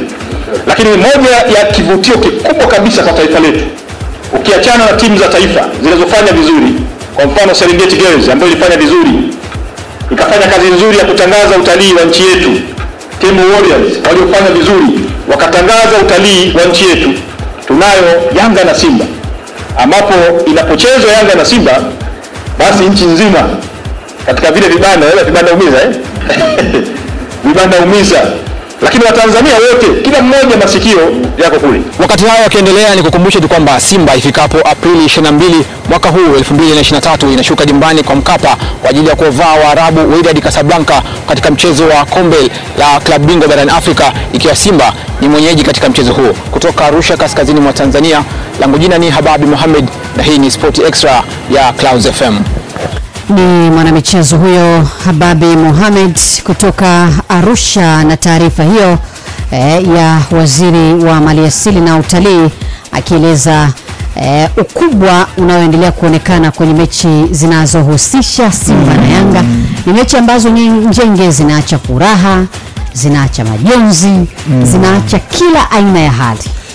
Kabisa na kutumia ukubwa na ushawishi ambao Simba na Yanga wanayo kwenye eneo la utalii Priska ni idea nzuri, ni wazo zuri, kwa sababu nafikiri unaweza kusema kwanza event ya Simba na Yanga mara zote inafanya nchi nzima inazungumza lugha moja. Yani kwa maana unakuta story nyingine zote zinakufa, story inakuwa kama hivyo Simba Yanga. Nadhani tuliona kuelekea kwenye hii dabi ambayo imechezwa siku mbili zilizopita. Kwa hiyo ni hali ambayo ipo katika mpira wetu, na binafsi ambacho nakiona wazo ni zuri kuhakikisha kwamba ushawishi wa hizi timu utumike pia kwa faida. Ukiangalia kwa mfano sasa hivi hii mechi imeshavuka sana mipaka, imekuwa ni zaidi ya ule ushindani wa ndani kama ambavyo pengine umezoeleka kwa miaka mingi. Sasa hivi ukitazama hata kwenye majukwaa mechi hii inapochezwa, utakuta kuna mashabiki kutoka mataifa mbalimbali nje ya Tanzania wanakwenda kuangalia hii mechi. Raia wa kigeni wengi wanakwenda kushuhudia hii mechi. Lakini kingine ambacho pia kimekuwa kizuri na kikubwa kwa sasa, ongezeko la wachezaji wa kigeni linachagiza kwa namna fulani hii mechi kutangazika zaidi, kwa maana wapo, kwa mfano leo hii raia wa Mali watapenda kuitazama mechi ya Simba na Yanga kwa sababu wana Djigui Diarra, wana Sadio Kanuti, wana watu wawili kutoka kwao ambao wanahisi kabisa kwamba wanapokutana kwa Mamadou Doumbia naye pia. Mamadou Doumbia ambaye nafikiri kwa sababu hachezi mara kwa mara inawezekana ndio sababu ya kumsahau pia, lakini vile vile ukitazama raia wa nchi za Afrika Magharibi, nchi kama Senegal wana nafasi ya kumtazama Pape Sako. Sasa hivi wadogo wanatoka wapi? Burkina Faso. Ismail Sawadogo kutoka Bukinabe. Burkina Faso kwa nini? Burkina Faso wanatoka Sawadogo. Kinasisikia au? Burkina Aziziki Bukinabe. Sawadogo wanatoka dini gani? Of course Afrika Magharibi na wote ni Afrika Magharibi. Kwa hiyo ukitazama tuna wachezaji wengi kutoka ukanda wa magharibi mwa Afrika, tuna wachezaji kutoka nchi kama Kenya na Uganda, kwa hapa kwetu Zambia. Kwa hiyo kwa namna fulani wamejaa Kongo. Ni tukio ambalo linahusisha raia wa mataifa mengi sana. Wa Kongo hapa si ni swala la wao kutambulika tu kitaifa. Of course. Ni ndugu zetu. Kwa interest na tuseme akitoka hata kuja hapa sisi tusemaje, yani kwa mfano wa nchi za Kongo wanavyokwenda Ufaransa ama Belgium kama sisi tunaingia South Africa. Yes, of course. Kwa hiyo ni vizuri kutumia mechi hiyo kwenye kama katika kutangaza utalii wa nchi. Sawa. Tumalizie taarifa za kitaifa na taarifa ya mwenzetu Jacob Kapaya, ambapo mara tu baada ya kufanya vizuri mlinda mlango wa Simba Ali Salim katika mchezo miwili iliyopita kwenye ligi ya NBC, mlinda mlango wa zamani wa timu ya Yanga Juma Pondamali Mensa amesema kutopewa nafasi kwa baadhi ya magolikipa wazawa nchini Tanzania kumepunguza ushindani katika eneo hilo, lakini bado akiwa na matumaini kutokana na hili lililoanza kujionyesha kupitia kwa Ali Salim na wengine. Nania kwa mambo sasa ukiangalia kwamba anaishindana naye hapa nani? Mlinda mlango wa zamani wa Young Africans pamoja na timu ya taifa ya Tanzania Taifa Stars Juma Pondamali Mensa alipoulizwa juu ya ubora wa magolikipa wa nchini Tanzania. Nania kwa mambo sasa ukiangalia kwamba anaishindana naye hapa nani? Utamtafuta saa nyingine wala usijue ni nani anashindana naye. Sisi tunacheza hapa Tanzania kwa pakomoto. Wewe mambo sasa yeye ndio Simba kafikisha mpaka nusu finali. Kufikiria mambo sasa. Na Waarabu mpaka miaka kubwa washashambulia na vijua kutokea hapa mpaka kwao bora aonekane wakachukua goli zile wakachana. Fikiria haya unaenda kipagano Tanzania shot kama hii alikuwa afungiki mpaka anafanywa fujo huko katika nchi ya watu. Hapa sasa hivi nani? Alafu kuna Maazi kachukua mpaka kombaini ya Afrika.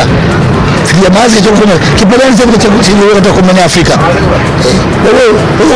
Sisi sasa hivi viwango wetu sio vikubwa kama vile vilivyopita. Na mara baada ya kuulizwa nini hatima yake, hapa sasa hivi kwa wachezaji wategemea kutoka kwenye ndondo.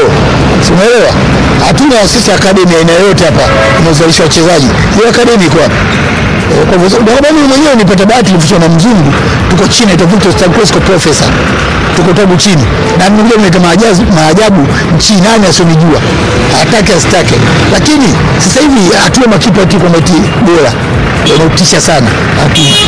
Na hiyo sasa hivi ndio imeshaanza kufungua si mashule mikoani huko na kila sehemu. Sasa labda zingine baada ya miaka 10 ijayo tutakuwa na timu bora. Lakini kwa sasa hivi kipa tunasema natingisha hatuna.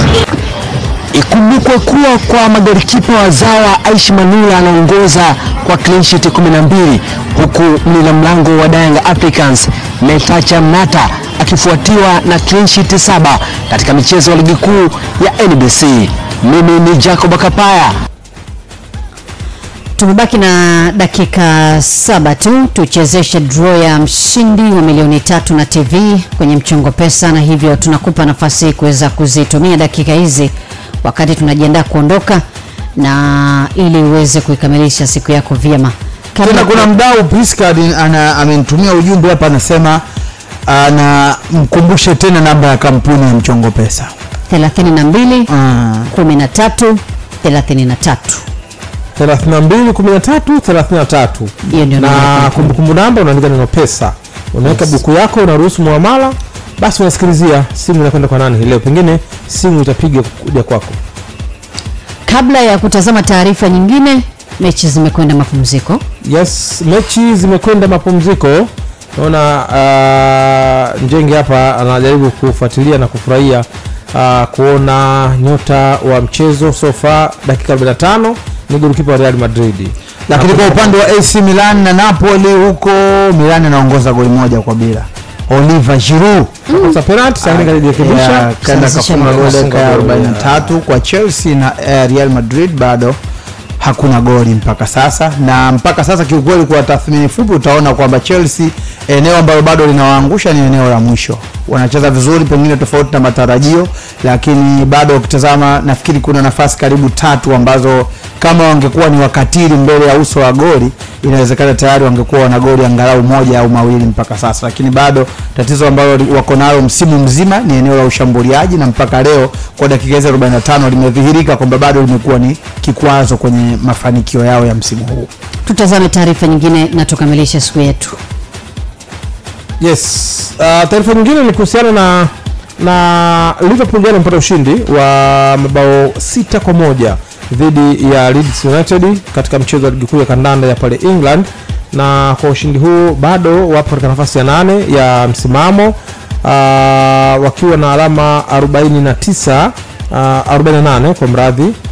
Liverpool wana alama 48 katika nafasi hiyo ya 8, na katika msimamo wa ligi kuu ya kandanda 47 wana alama 47 nafasi ya 8, na alama hizo 47 wanatofautiana alama 9 na Newcastle United ambaye anashika nafasi ya 4. Michezo mitatu. Yes, michezo mitatu almost. Newcastle anacheza michezo 30, Liverpool naye pia michezo 30. Wote wakisalia na michezo 8 kumaliza msimu wa ligi kuu 2022-2023. Lakini mwalimu Jurgen Klopp wa Liverpool yeye ametadabaisha kwamba mchezo wa jana licha kufurahia matokeo hayo ya magoli 6-1, na kama unakumbuka baada ya ushindi wa magoli 7 dhidi ya United wamecheza michezo 4 ya ligi kuu ya kandanda ya England bila kupata matokeo yaliyochanya. Nazungumzia wamepoteza michezo 2 dhidi ya FC Bournemouth pamoja na Manchester City, na wakaenda sare katika michezo 2, mmoja wapo ukiwa dhidi ya Chelsea. Lakini mwalimu anaamini tangia uanze msimu huu 22-23 hii ni best performance kwa klabu yake ya Liverpool so far. Licha kupata ushindi wa mabao 9-0 dhidi ya FC Bournemouth, kama unakumbuka Liverpool walitandika Bournemouth mabao 6-0, lakini walifanya hivyo tena pale Anfield baada ya kuwatandika Manchester United mabao 7-0, na jana wamepata ushindi wa mabao 6-1. Anaamini na kusema kwamba performance ya jana ndio performance bora kabisa katika msimu huu so far. Na kwa nini anasema hivyo? Anasema kwamba ili upate performance bora unabidi utulivu wa hali ya juu, na vijana wake jana walitulia, walilinda vizuri, na kila boksi lilifanya kazi ipasavyo. Nazungumzia boksi ya ulinzi, boksi ya midfield ambao wao ndio wanakuwa wapishi na washambuliaji. Na ukiangalia jana na washambuliaji almost wote kila mmoja akipata goli. Nazungumzia Mohamed Salah akifunga magoli 2 na kuweka rekodi kwa upande wake, lakini Nunes na akifunga goli 1, Jota akifunga goli katika mchezo wa jana. Kwa hiyo ukiangalia washambuliaji wale wa mbele kila mmoja akitupia magoli. Na Liverpool inaonekana mwalimu sasa amekubali kile ambacho alikuwa anakijaribu mara kwa mara katika kukiingiza katika mfumo wa Liverpool, na mwenyewe anasema baada ya kikosi chake jana kuwa kamili, yani takriban kikosi chote kilikuwepo, walikosekana wachache sana tofauti na mechi nyingi sana ambayo wachezaji wengi wanakuwa kwa sababu ya kuwa majeruhi. Anaamini kwamba kwa mwenendo huu Liverpool wanaweza kumaliza na kitu chochote katika msimu huu. Bado kuna gap kubwa sana kati yake na yule mwenye nafasi ya 4, na michezo imesalia michezo 8, na watu wengi bado wanaamini kwamba Liverpool pengine wanaweza kupambana mpaka kufika katika hatua za 4 bora kumaliza, lakini wengine wanasema hapana, wamechelewa na hawaoni Liverpool inamaliza nafasi ya 4. Kila mmoja amezungumza yake. Yeah. Lakini mpira chochote kinatokea, na michezo 8 katika ligi kuu ya England ni michezo mingi, kwa sababu wewe ukikimbia mwenzako pia anakukimbiza, ukiteleza mwenzako anakupita. Kwa hiyo bado tunaona Liverpool huenda ikabaliza, lakini wengine wanaamini haitoweza kumaliza. Kwa hiyo kocha wa Liverpool Jurgen Klopp ameamini vijana wake wamefanya vizuri, na jana performance ni performance bora kwa msimu huu tangia uanze pale mwezi wa 8 mwaka jana. Na taarifa ya mwisho kuhusu kocha Antonio Conte Priska. Okay. Anahusishwa na kujiunga na klabu ya AS Roma. Imeonyesha nia ya kumhitaji Antonio Conte mwishoni mwa msimu huu. Na taarifa hizi zinatokana na nini? Kuna tetesi kutoka nchini Ufaransa ambazo zinaihusu klabu ya PSG kuwa kwenye harakati za kuiwania saini ya kocha Jose Mourinho. Sasa iwapo Jose Mourinho atakwenda kujiunga na klabu ya PSG, basi Roma inaandaa mazingira ya kumchukua Antonio Conte aweze kureplace nafasi ambayo Jose Mourinho atakuwa anaiacha pale Roma. Na kwangu nafikiri itakuwa moja kati ya deals ambazo kama zitakamilika zinaweza zikaja na picha tofauti sana kwa msimu ujao.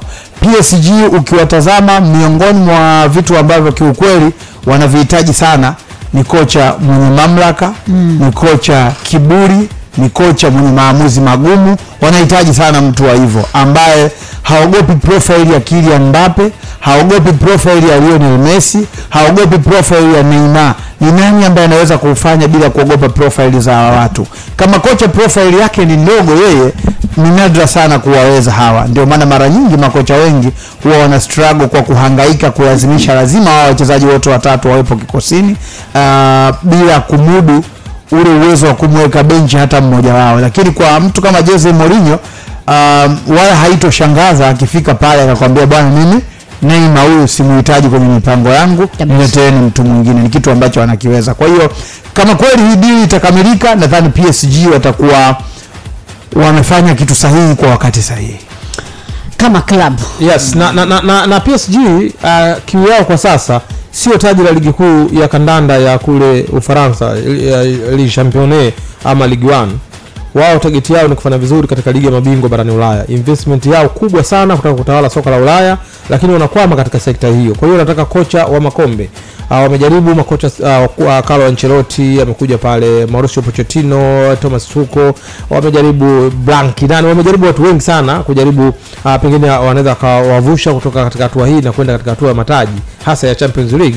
Lakini wanaona kwamba kocha wa sasa hivi huyu Garcia, I don't think kama anaweza kaipa, na amejaribu hivyo wameshindwa. Kwa hiyo wanajaribu Mourinho ni kocha profile kubwa na Champions League ashabeba mara mbili akiwa na FC Porto pamoja na International Milan. Kwa hiyo anaona kabisa kwamba ujio wa Mourinho pengine unaweza kubadilisha mambo mengine ndani ya PSG.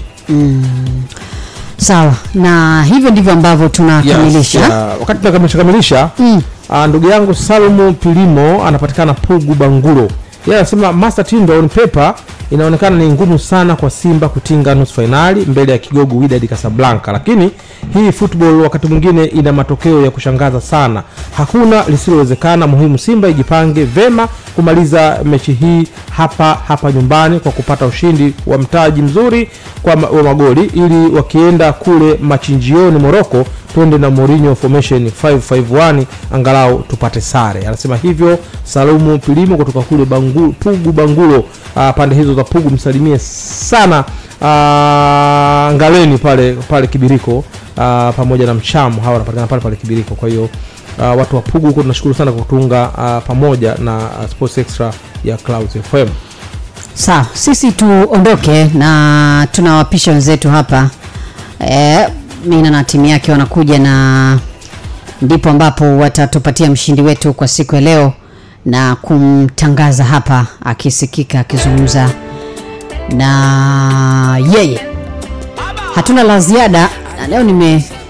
Nimependa tu niache na burudani hii. Unajua si kawaida kwa sports hasa usiku, lakini una jambo lako. Ni nyimbo ambayo natamani iwabariki watu wote, wafikie watu wote, hasa mashabiki wa Chelsea. Wewe kwa sababu inamaanisha shusha nyavu.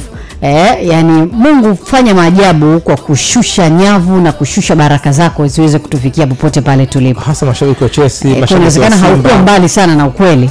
Okay. Lakini nilimaanisha watu wote. Audio 2-in-1, mashabiki wa Chelsea, mashabiki wa Simba. Baraka iwe nanyi, asante kwa kutusikiliza. Mimi ni Priska Kishamba, nilikuwa na Master Tindwa na Yahaya Njenge. Instagram natumia official Priska Kishamba na Twitter ni pia Kishamba. Christina shusha nyavu ikawe kwa ajili yako siku hii.